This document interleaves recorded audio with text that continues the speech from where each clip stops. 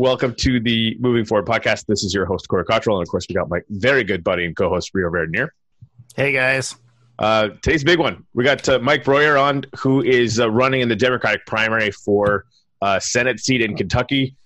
For those of you who don't know, I'm sure most of you do, that is McConnell's seat. So, yay. And also, it would appear, and Mike, I can't wait to ask you about this, that Scott Sens is one of your policy advisors now, which is really awesome. We've talked to him a couple times. We're huge fans, and apparently have some Yang staffers that wanted to find another awesome project. So I mean that speaks highly, I think, right off the bat. But if you could, Mike, please kind of introduce yourself. Tell us a little bit about yourself, and how you got into this race. And why Scott Sens is on your team. That's pretty exciting. A lot of questions there. Yeah, sorry. That's okay. I'll see if I can parse Tell us everything. Well, give you a gut spill. Okay. Right. So, right now, my wife and I are farmers in Kentucky. But before we were farmers, we're both active duty Marines. We're both retired Marines, and kind of came to farming just the way we got into the Senate race. We said, okay, we're going to do this. And then we just started. So I went to Rutgers College, graduated from Rutgers, and while I was there, I joined the Marine Corps back in 1981 and did training in the summertime, then finally went on active duty in 84 and was on active duty for the next 21 plus years. I started in the field artillery, stationed in Japan, Korea for the first year and a half, and then was afloat in the Mediterranean with a special operations capable expeditionary group for 6 months, and went out to 29 Palms, California in the high desert, and had a couple of artillery batteries out there, and then went to Somalia in 92, 93 as a provisional rifle company commander, and that was exciting. And then the Marine Corps sent me to grad school, which was nice. Thank you, taxpayers. And ended up my last two tours. I was in Korea from 2000 to 2002 as the Marine Corps' lead war planner, working every day with our allies and our good friends, the ROCs. And then I taught my last 3 years at UC Berkeley, where I met my wife, who was working out there as a recruiter. And we, compared record collections and books and decided we both liked farming. We're both interested in farming, specifically sustainable agriculture. So we kind of made the leap. And from California, bought a 75-acre farm in Kentucky and just started farming. And so for 15 years, we've been kind of minding our own business. We did some other stuff. I was a reporter, then editor from our local newspaper here for 5 years. And my wife is involved in public health. She's a preparedness planner. So those plans she wrote 12 years ago for pandemic flu, hopefully the binders are still on somebody's shelf and they're dusting them off on how to deal with pandemic flu in rural communities. And she subsequently did a tour in Afghanistan, 2009, 2010. And came back and said, dude, it's a crazy place you have to go. So I got a job there for a year as a defense contractor, and subsequently our son went as well. So we're 100% on Afghanistan as a family. But so how do we get involved with this race? As career military officers, you swear an oath to protect and defend the Constitution. We take that very seriously.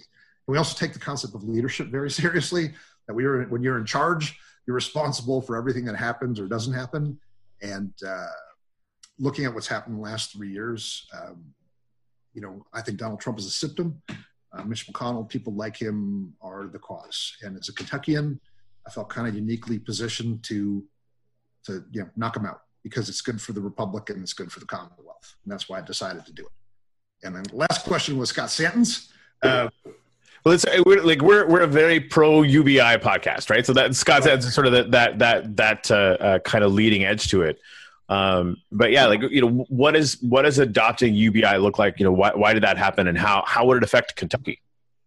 Well, it happened, and I've been saying I backed into it because I did. My policy has been, since July, for social and economic justice for everybody, and my son became a Yang supporter, the first candidate, his own candidate. And, we talked about it, and he just liked the way Andrew valued life and valued work, all kinds of work, not just punching a clock, but volunteering, raising your children, caring for a sick relative, whatever it is people do, that there's intrinsic value to it. And so, when I started going down this path of economic and social justice and realized that they're just completely linked. I thought there were two discrete things, and they're not.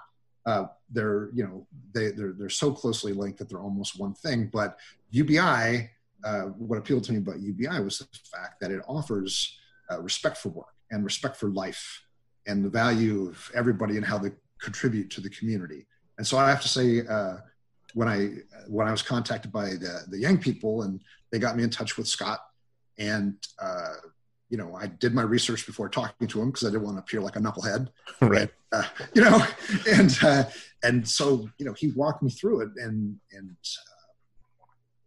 my problem is I don't want to look at UBI as a Swiss Army knife, the solution to every problem. But in Kentucky, where our economy is so far behind.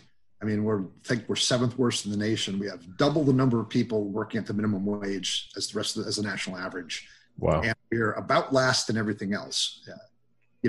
Cancer, diabetes, and child abuse. We're worse than nation child abuse. And just last week, I was out in Pike County in far eastern Kentucky, and I was working with another candidate out there, and he told me that we have the highest homelessness rate in the country, which I had a hard time believing. So of course I Googled it, and son of a gun, if we don't have the worst child homelessness rate in the nation. And so, wow. So UBI, and not just rural, but we have tons of urban problems too. And so UBI is a good solution to economically and socially bring justice to everybody of Kentucky. That's why I support it. Yeah, that is such a huge thing. I just moved down to Miami, but I spent a lot of time in Pasco County, and Pasco County has like the second largest by a number of homeless people in Florida, and not even the highest population. Right? It's an unbelievably insane problem. And yeah, I mean, there a lot of people don't want to look at UBI as a panacea, and I get that. However, right, it automatically starts to go at the root causes of these problems. And my personal thing is I always want to see, just what's going to move the needle. What's going to move the needle right now for the most people, the easiest, right? Like what's the bottom line for that? And it always comes down to UBI. Because, like, let's say you want to, come up with some newfangled version of welfare, or Kamala Harris's $500 for working families. All of that ignores homeless people. All of that ignores the working poor. All of that, it's not going to affect the people that really need it. And even, I'm the kind of the progressive guy on the show, right? There's so many people on the left now that I used to spend a lot of time listening to that are talking about, the fact that, it's a Trojan horse for, for capitalism, which is a dumb line anyway, but they're defending the idea that what we really need is better welfare that helps 30% of people that it should be helping anyway, right? It's weird seeing people so attached to old ideas. So what do you think is the main impediment to having our fellow Democrats really get on board with this new idea and this new way of thinking? Well, usually it's how I'll tell you, Corey, usually the question is, how do you get Republicans on board? Yeah. I mean, that should be the question, right? It should be obvious for Democrats. I've been yelling about this for a year, because the whole idea that any Democrat wouldn't look at all the information that I looked at and not immediately go, yeah, obviously we have to do this. So yeah, sorry. No, but it's great. I'll tell you one great thing about doing, when I go out on the road and do, meet and greets and stuff like that, I always do Q&A. And I love it because it keeps you sharp. And it exposes things that you just, you try to think of everything. But there's not a day goes by someone doesn't ask me a stumper. But so that's great. I mean, how do you bring Democrats on board? Well, hopefully they believe in science. Hopefully they believe in math. And hopefully, you can show them the math and say, A, this is affordable, and B, it works. And ultimately, I hate to use the tool I use on my Republican friends, but, is it better to inject money at the bottom of the economy or at the top? Do we subsidize industries? Do we give big tax breaks to industries, or do we take that money and we inject it in local communities? And Kentucky being largely rural, but with some several urban areas that have got typical problems of poverty, drug abuse, access to healthcare, access to transportation that we have in the rural parts of Kentucky. it kind of cuts all the way across the state. And that's why I like it, because, people say, well, just yesterday, a lady said, what are you going to do for Jefferson County, which is Louisville? And I said, I'm not going to do anything for Jefferson County. I'm not going to go around cutting deals with every single community in Kentucky. I see this, particularly UBI, but economic and social justice as cutting all the way across Kentucky. And it's the people at the bottom who have the least who see the most proportional increase in their quality of life. Yeah, absolutely. Rio, you want to jump in? Get a chance, Rio? Go for it. Yeah. Mike, I like what you said about how getting McConnell out would be good for the Republican Party.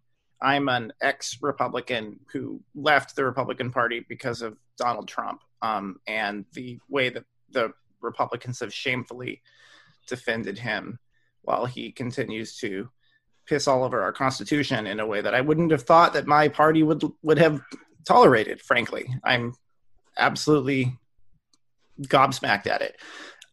So I think, thank you, first of all, for trying to help unseat McConnell. I think it would be, in your words, good for the Republicans. I think that for that party to come back to its small government, classically liberal center, it needs to first learn the lesson that the current fascist totalitarian direction that they're headed is not going to win long term. They need to lose, and they need to lose big for their own good. Yeah, I got to tell you, it's just before we started talking, I was talking to Tom here, and Tom Jeffrey here, and I said almost the exact same thing to him, was that I never thought we would have such a craven bunch of yes men have risen to the top of government. And, when Trump got elected, I was one of those suckers for the adult in the room conversation. You got Kelly, you got Mattis, and all these guys are going to keep things on track, but they're all gone. And, we end up with a Bill Barr. It's not happening. It's not going to continue. What Rick Wilson predicted is 100% coming true. Yeah. So I mean, he's destroying the Republican Party. He really is. That for short-term gains, the brand is going to be absolutely demolished. And what was left of it, right? Because McConnell hasn't, exactly been doing wonders. Well, I'm not going to go down that road. That's fine. Okay. But as far as, Mike, you said convincing Republicans is the tricky part. It's funny because I think that we are most sensitive to convincing people on our own side. And I mean, I still consider myself a conservative. I'm just registered as a Democrat to make sure that the Democrats don't lose their minds the way the Republicans did. I think it's really important to the country that we have at least one party that stays sane and centrist and moderate, and in the sense of not, being too radical, not throwing the baby out with the bathwater. There are a lot of good things about our society that are worth preserving, like democracy, for example, and capitalism and the rule of law. These Separation are basic of powers, checks and balances. Yeah, exactly. These are crazy stuff. These are things that we used to take for granted in America, and that some people unfortunately still are. But we need to wake up to the fact that, this is a moment in history that we're living through right now, and we need to be on the right side of it. I have a buddy of mine who teaches school in Chicago, and friends from high school, and he teaches history and civics and stuff like that. And he called me almost despairing, and he said, how do I teach civics?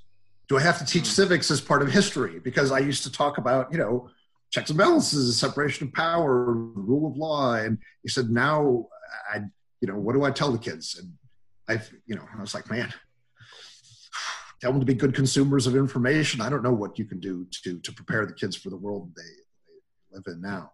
Yeah, well, you could tell them that fake news is when the news is not true, not when the president doesn't like it. Right. Well, I think, Rio, you started asking me about talking to conservatives or talking to Republicans, and there's actually more registered Democrats than Republicans in Kentucky. Interesting. Which is hard to believe. Did not know that. Yeah, but went overwhelmingly for Donald Trump. But I was a newspaper editor for 3 years, and every week almost, so well over 100 op-eds, editorials, I would try to get my kind of progressive ideas into our very religious, very conservative community. And so you learn over time the best way to do it, which is with patience and with facts and without judging. too, because you don't want to turn people off. And of course, when you feel you're right about something, you're ready to pound the table, but it doesn't work. And so over the years, I learned that you had to, and also I tell you, working with your allies, sitting side by side with officers, leaders from foreign countries every single day, you learn to appreciate their capabilities, their values, and how things have to get done in other social and governmental situations, and you learn a great deal of patience. Yeah. But I think that being said, I think the clock is ticking here. We might be able to handle 4 years of Donald Trump, but I don't think we can handle 4 years of Trump and Mitch McConnell. I don't think the Republic will stand. Yeah, I think you're right. There isn't anything that he's not going to enable. I mean, that it's well, and even if we win, right? Like if we win the White House and don't win the Senate, McConnell will just say, well, no, there's not a Republican president, so no new Supreme Court justice, right? For 4 years. Right. Who knows, right? Like you might, if he could do a year and a half, why not 4? Why not just throw everything out? Right. If you can do it for 14 months, why can't you do it for 48? So, Mike, could we speculate a little bit about the voters in Kentucky? I'm sure you've probably been advised not to do that. So I don't want to get you in trouble. So feel free to plead the fifth. No, and excuse me. In which sense speculate? Well, what I'm wondering is if there are more registered Democrats than Republicans, why do you think the state went so heavily for Trump? And is that going to be an uphill battle for you? Well, I think he appealed to what he appealed to people all around the country, and particularly in the swing states, in Michigan and places like that. I think that they like the bold talk. They like the, love America, love the tough guy stuff. But I think it's really, really, and I don't feel, any kind of reluctance to speculate. People like the way he talked and the way he acted. But I think, okay, now it's 3.5 years later. It's, they're starting to see it's not working out so well. And I just kind of want to get back to we're talking about judges of the Supreme Court, but it's not just Supreme Court, it's the federal benches. Yep. And McConnell was here in Kentucky, less than a year ago, talking to a group of his donors, and he told them, "I'm changing America forever." And he, one of the few times I caught him telling me the truth, he actually meant it. He is changing America forever. They put over 140 judges on federal benches with lifetime appointments. And even if we flip the Senate, keep the House, flip the White House, we still have those judges who, a lot of them, the APA said were just unqualified. And with us forever. Yeah, thank you for bringing that up. That was the one thing that just the sheer lack of qualification. The bar, all the sort of institutions that are usually analyzing these things aren't being consulted or anything, and that's really going to be the thing. So what do you have any ideas about how we can deal with that other than just like putting our heads down, making sure we win this election and grind the clock out? Yes, win this election, write good legislation, run the clock out. But that could be 30 or 40 years. That's what I'm saying. Like, that's a long clock. Right. But ultimately, the ability of the Senate to affect this is going to be the Supreme Court. And let's pray daily for Ruth Bader Ginsburg, for her continued robust health, and see if we can run this clock out to November. I think we're good. But beyond that, I don't know. And that's why getting rid of McConnell is absolutely imperative. Yeah, absolutely. So I want to talk about elements of your platform that are not UBI in a minute, because the markets are tanking historically today, like literally right now, right? They're going down faster than they went in 2008. They stopped trading globally. They stopped futures trading overnight. They had to stop trading first thing this morning. And it stabilized a little bit, but still down 1,400 points or whatever the hell it is. So did the computer gates, did the program gates kick in? The trading? Yes, it stopped it automatically. Okay. 9 minutes into the market, it stopped. And the biggest question was if it was going to happen again, right? And that's going to be I think 13% which is it doesn't look like it's going to happen. But either way, the only other time that's ever been triggered was back when they used to track it by points, not percentage. The S&P went down, I think it was 87 or 97, sorry, by 500 points, which was a much smaller percentage drop than it is now. So this is basically the first time that the circuit breakers have been tripped like this. And again, this is worse than 07, 08. This is quite likely the worst and fastest drop that we've seen since the Great Depression. So could you speak to that a little bit, and then honestly, like maybe tie UBI back in, because I think that's something, especially with your planning chops, as far as being the military planner for South Korea or that area. How do those things all tie together? Well, a lot of at the root of it is the fact that we've moved people off of retirement programs and into 401ks and things like that. And so what used to be something that someone could count on, like Social Security, we could count on X. You could go today and type your Social Security number in and, type in the year you think you're going to retire, and it will tell you how much comes every single month. And so moving people, particularly folks, even unionized workers, from retirement plans to things that are tied to the market, I think probably made them prone to big promises of, you judge my presidency on how well the stock market is doing.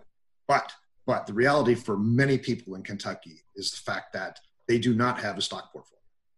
They're not going to retire on a 401k. They're banking on Social Security, and that's going to be what gets them through, index.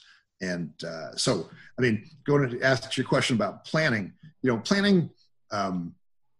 a robust planning process, you come up with a lot of different courses of action, and then you run a red cell against them, which is people who their job is to just run everything against your plan that could possibly go wrong.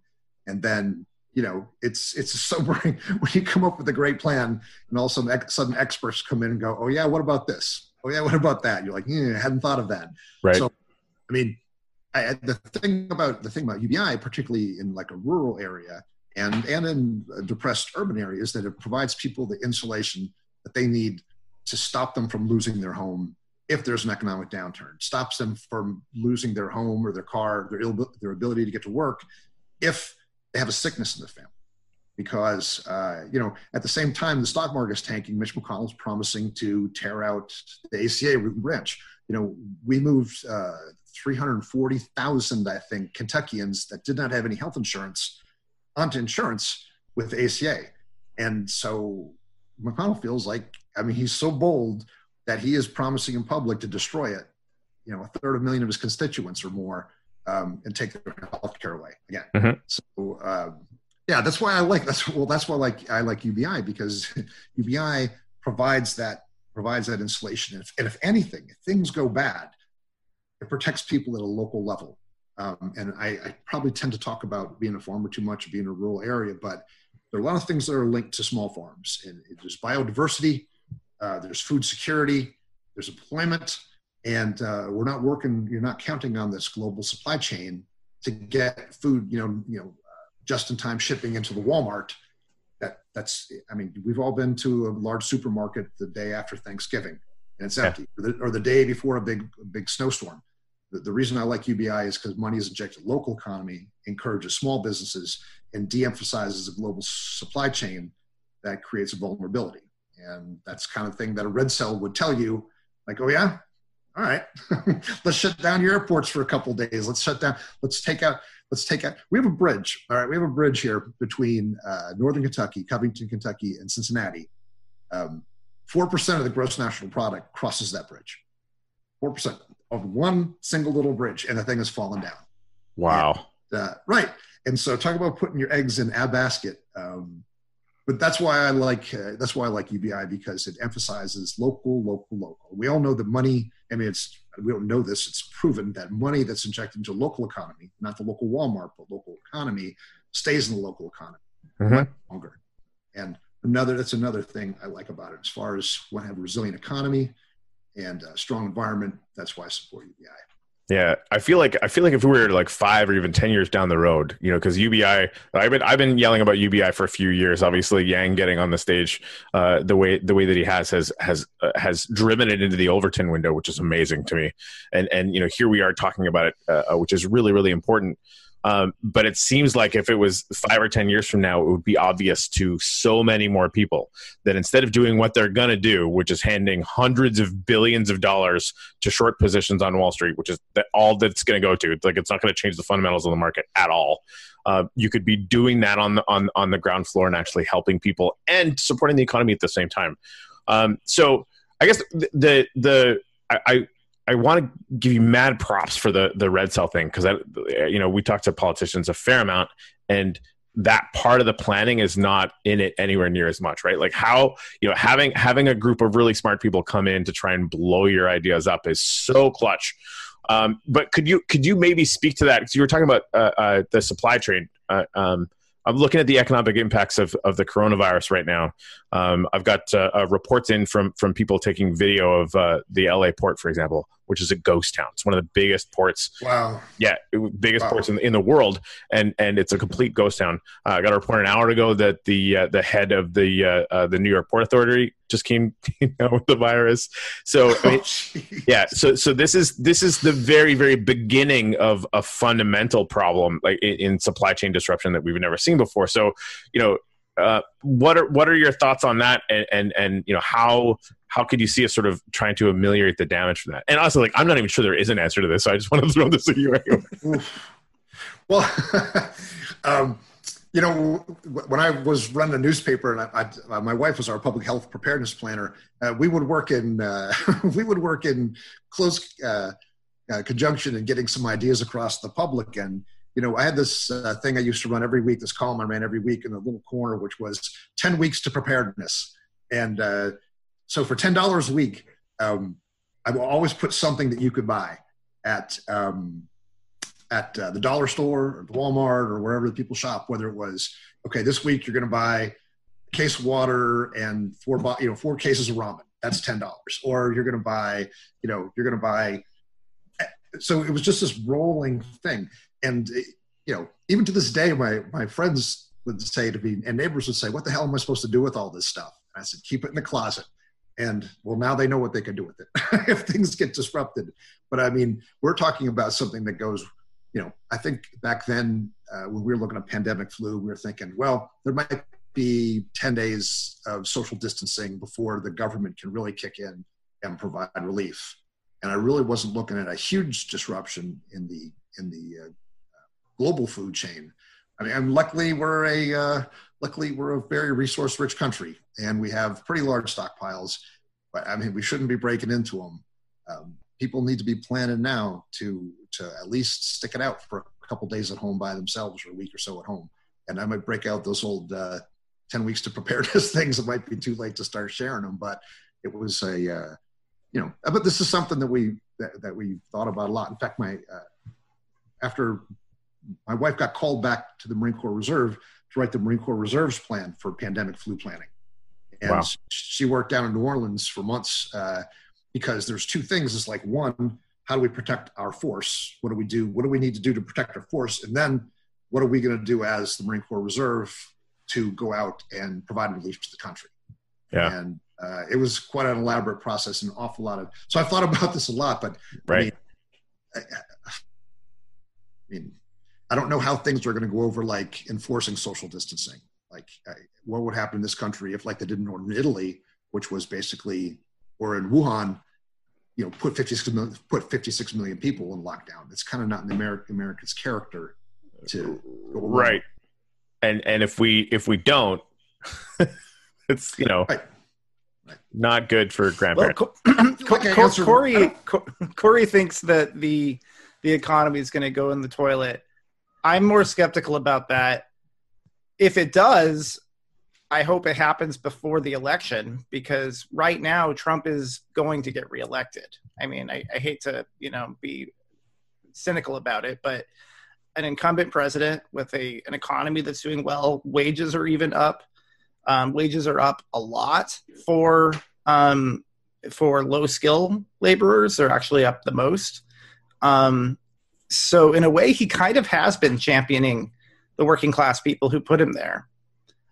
He's making those of us who care about what I would say are more important and more fundamental values than just the short term of the economy really uncomfortable.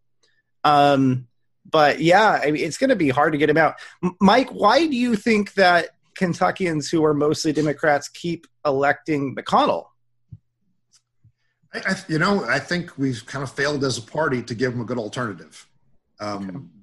We've run good-hearted people against him who were just a little bit to the left of him, and just haven't given people reasons to be excited. If the choice is between Mitch McConnell and a Republican light, they're going to vote for Mitch McConnell or they're not going to vote, and that's part of it too, is giving people something exciting to vote about.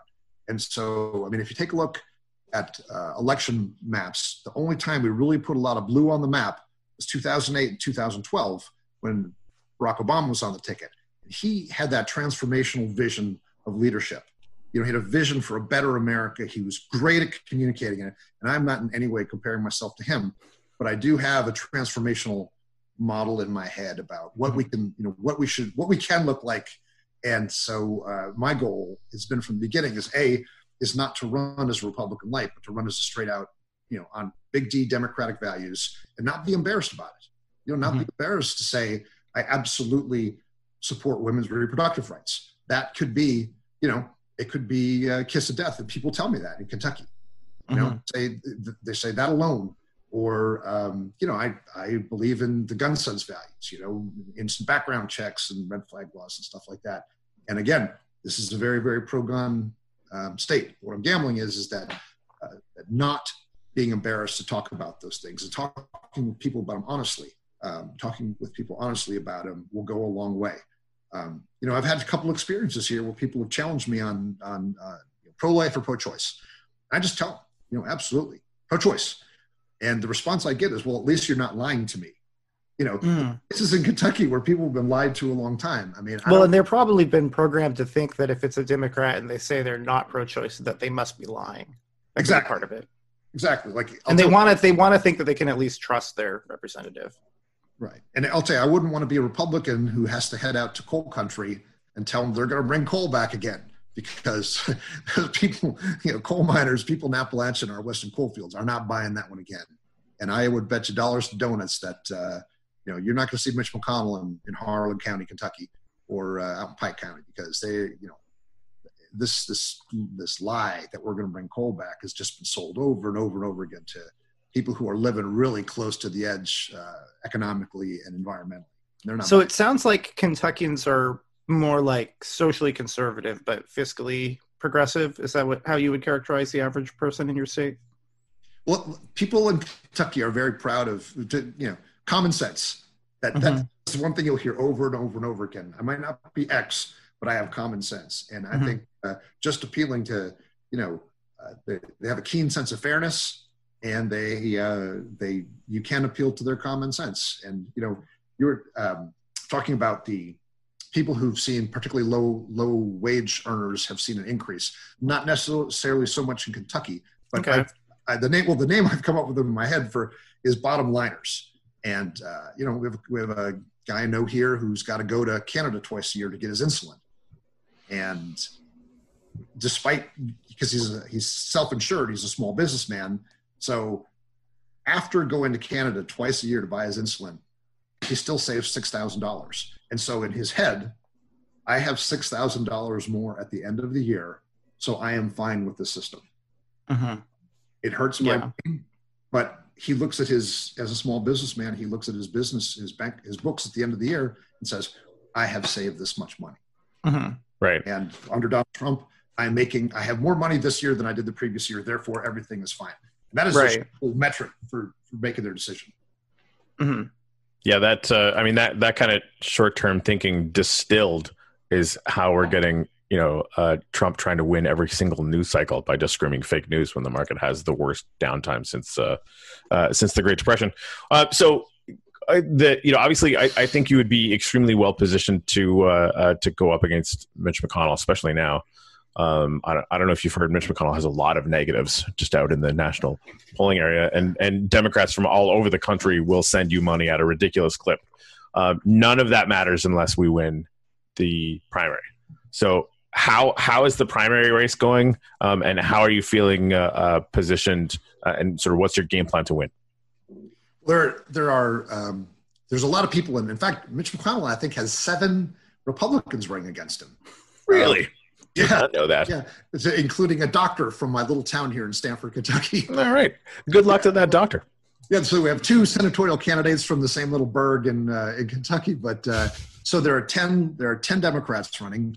3 you could, including myself, are probably considered the front runners. Mm-hmm. But far and away, there's one candidate who's been chosen by the DSCC. She was recruited very heavily by Chuck Schumer, and she's just raised gobs of money. Yeah. Mm-hmm. And but at the same time, she's really kind of hurt herself. She ran in 2018 in 6th congressional district and got beat there as a liberal progressive. Yeah. Wow. As a liberal progressive, and then she's running now as a kind of pro-Trump moderate. And during her rollout, did you say pro-Trump moderate? Yes. Tell me more about that, please. Well, it's a strategy. You're trying to pick off the. No. What is she doing that suggests that she's like actually running as a pro-Trump moderate? Well, other than saying it. Oh, okay, fair enough. Yeah, that'll do. Thank you, sir. Well, all right, we're done here. No. Hey, so, show over. During her rollout, she was asked about Brett Kavanaugh. She said she would have voted to seat Judge Kavanaugh. That she also said on the record that she thought that Mitch McConnell was stopping Donald Trump from draining the swamp. Wow. Okay. So, yeah, but that does not stop people from across the country from sending her millions and millions and millions of dollars. They probably don't know that, right? Like that. Like I have Democratic friends right now that are all about Amy McGrath because they haven't heard that at all. And believe me, on my other show, I'm going to be screaming that from the rooftops because I can see how that would be a useful strategy in a state where Trump is popular. Hopefully once she's in, she will turn out to have been lying the whole time. I mean, what's the point of getting McConnell out if you're just going to have another person who's enabling the man who's attacking our democracy? That's the thing. That shouldn't allow you to pass a Democratic primary. That makes no sense to me, even in Kentucky. Now, Mike, how about you speak to that? Because we don't live there.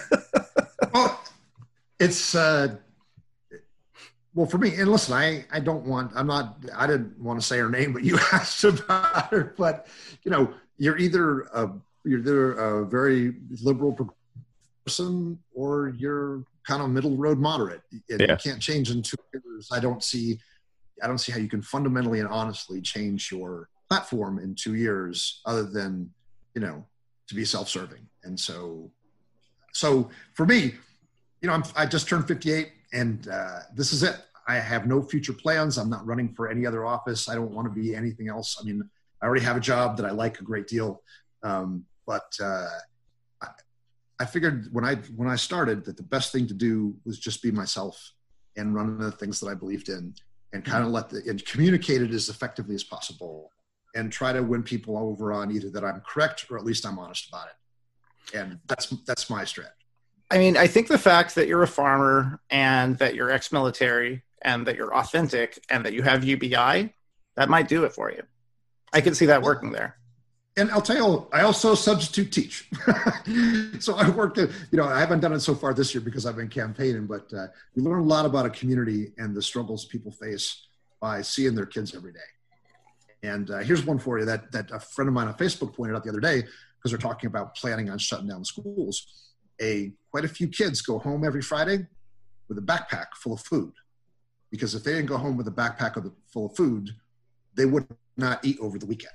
And that's fact. So literally on Friday afternoons, there's classrooms with little backpacks lined up against the wall. And if kids feel they need it, they just swing by and pick it up and take it home. Otherwise, so you close the schools. And this is what one of my social media friends asked the other day, just, rhetorically asked the question, who's going to feed those kids now? Because they don't have enough on a good day to have something to eat. Who's going to feed those poor children if we shut down schools. And then, so New York school, the New York School Board just said that they're not specifically not going to close schools because there's 116,000 homeless kids that wouldn't eat if they did. There you go. And I mean that, the other side of that is they're petri dishes now. Yeah, it's kind of a lose-lose situation. Yeah. What you just described sounds like something from like a developing country to me. It doesn't sound like what we are told the United States of America is like. That's really scary.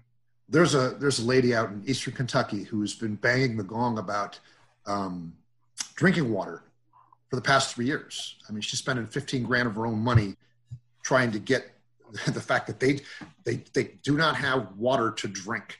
They don't have enough water volume or quality that you cannot drink the water that comes out of their taps. There are people in Eastern Kentucky, this is no joke, people in Eastern Kentucky who are literally capturing water, rainwater, and boiling it. And her point is, she goes, this is not a third world country. We should not be living like this. And so to the point where they're actually having a UN World Water Day out in rural Kentucky to focus on the problem of water quality. That it's just, we aren't a third world country. This is the problem that we should be having. Yeah, having to get the UN into just go like that's nuts. So I know we don't have you for too much longer. You were talking about.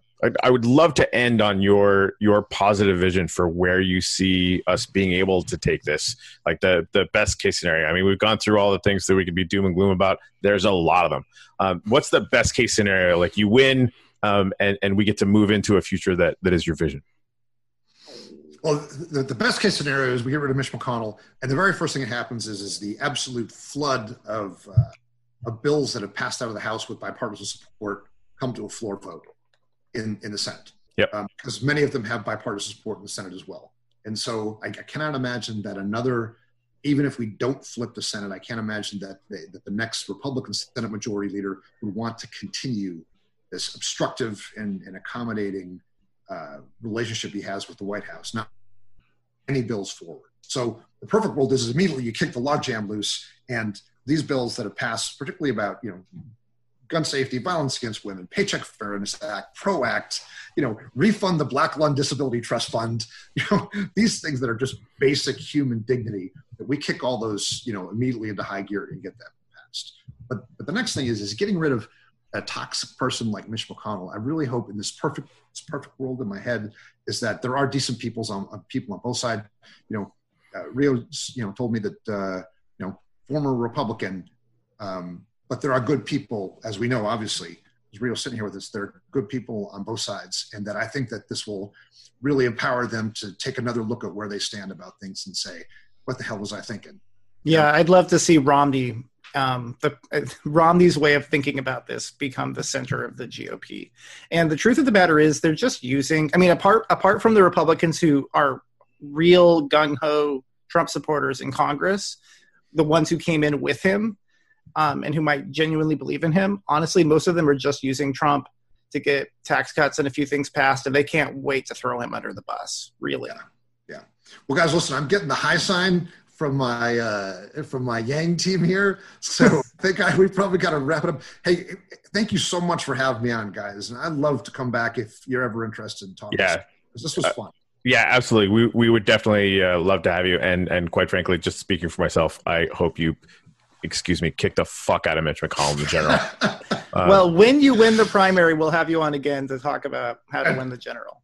Thanks, Rio. And in the meantime, we'll ask our listeners to send you lots of money to help you do so. Okay. MikeForKY.com, MikeForKY.com, ActBlue. They know how to do it. I would appreciate anything. And the most important thing, too, is to spread the word, because the belief is that there is not a primary in Kentucky. And that is coming from the DSCC. Yeah, we've already picked our candidate, but there is a very, very primary in Kentucky.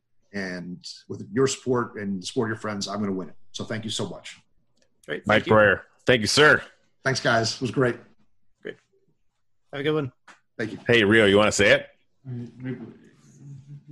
Do it. Humanity first is our gumbo. Nailed it.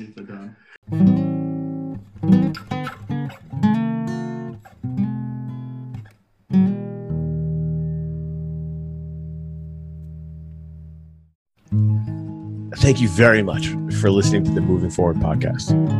Rio and I are so excited that the Humanity First movement is moving forward. Something you can do to help is go to movingforwardpod.com, where you can find us on social media, read our blog, and support us on the Patreon. Right, Rio? Right.